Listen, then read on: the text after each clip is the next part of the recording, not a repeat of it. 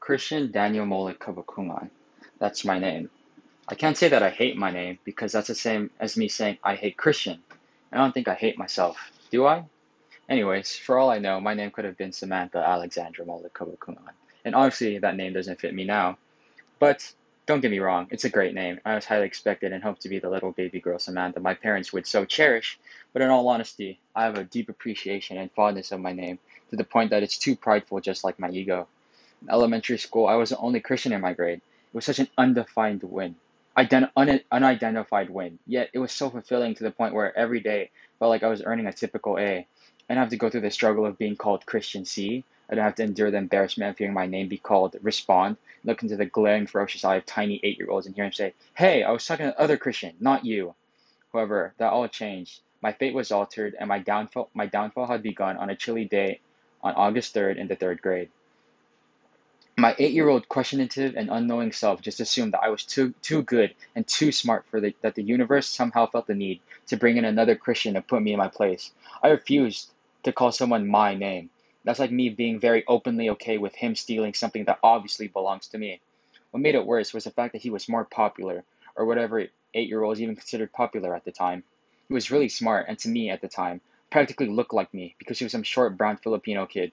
My ego was too big for this world, so I called him Suva, which is his last name, because he didn't deserve the high right to be called my name. As time went on, I matured to some extent while upholding that quirky, nerdy, cocky personality in the seventh grade. You grew up junior, senior high school. A new school, new journeys, new friends, new everything. My aunts, cousins, and brother's alma mater. I was 12. I wasn't 8 anymore. There's really no need to worry about my name. There were 5 Jacobs, 4 Aidens, 2 Zachs. Having duplicate names wasn't really something that was worth my while, let alone appropriate for my age to worry about. It was a childish thing. I just had to say something and jinx it though, didn't I? Anyways, I have 2 other quote unquote first names that weren't Christian in Chon and Daniel. Just to bring out the true accented Filipino in me, my family doesn't pronounce my name Christian like any other normal person. They just feel the need to over exaggerate their syllables and say, "Shh, hoy, Christian, alika dito," which means come here. Even if you don't comprehend the need to overcomplicate pronunciation or let alone know what that means, Chon really symbolizes the true inner Filipino in me. Daniel was a part of my actual legal name, but I don't think much about it. Daniel was a part of the Bible, and he was known for being really brave. I don't really associate myself with Daniel, but John and Daniel help describe my character traits. I mean, no one really knows about those names. They've always seemed like my secret identity. For some reason, when I was younger, it was my duty to make sure no one found out about John and Daniel. Every day I was going into war trying to make sure that this secret was mine and mine only. My superhero name was Christian, while John and Daniel were like my secret identity, like Bruce Wayne or Peter Parker. However, as I got older, my friend Andrew has been calling me Chan. I'm more passionate about my name. Through the process of my friends learning my not so secret names, my last name has become more of a discussion. For as long as I can remember, I've never recalled an individual who has pronounced my last name properly, except my family, of course. In elementary school, the mispronunciations never really fazed me because teachers were over excessively bubbly and happy to the point where they were creepily smiling from ear to ear, like the dolls in Coraline. Even then, my last name was probably said at least once or twice every year, so it was never apparent in my head. At Eagle Rock, however, it was like loud shots of mispronunciations were being shot towards me from left and right. Teachers and students and faculty all say Christian Cabacungan. No, no, no, no. Is it Christian Cabagunkin? No, no. Oh, never mind.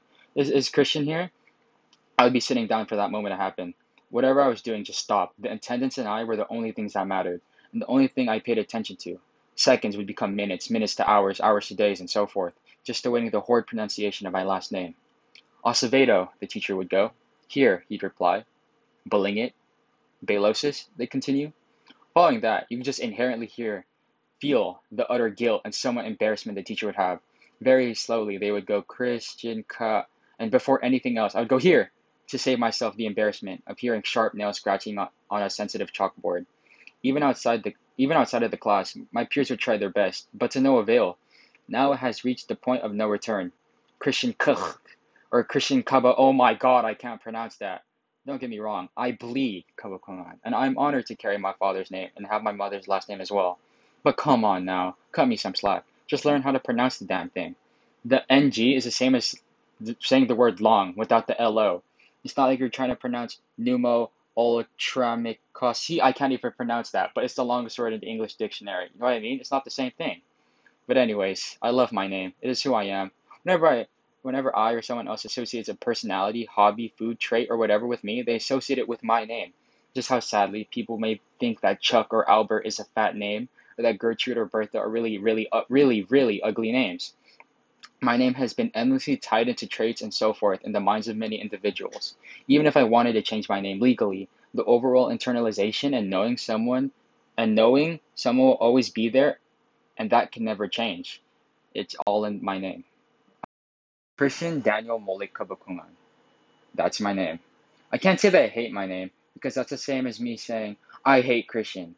And I don't think I hate myself. Do I? I mean, for all I know, my name could have been Samantha Alexandra Molik Cabacungan. And obviously that name doesn't fit me now. Don't get me wrong, it's a great name. And I was highly expected and hoped to be the little baby girl Samantha my parents cherished. But in all honesty, I have a deep appreciation and fondness of my name to the point that it's just too prideful, just like my ego. In elementary school, I was the only Christian in my grade. It was such an unidentified win, yet it was so fulfilling to the point where every day I felt like I was earning a typical A. I didn't have to go through the struggle of being called Christian C. I didn't have to endure the embarrassment of hearing my name be called, respond, and look into the glaring, ferocious eyes of tiny 8-year-olds and hear them say, I was talking to the other Christian, not you. However, that all changed. My fate was altered, and my downfall had begun on a chilly day in August in the third grade. My 8-year-old questionative and unknowing self just assumed that I was too good and too smart that the universe somehow felt the need to bring in another Christian to put me in my place. I refused to call someone my name. That's like me being very openly okay with him stealing something that obviously belonged to me.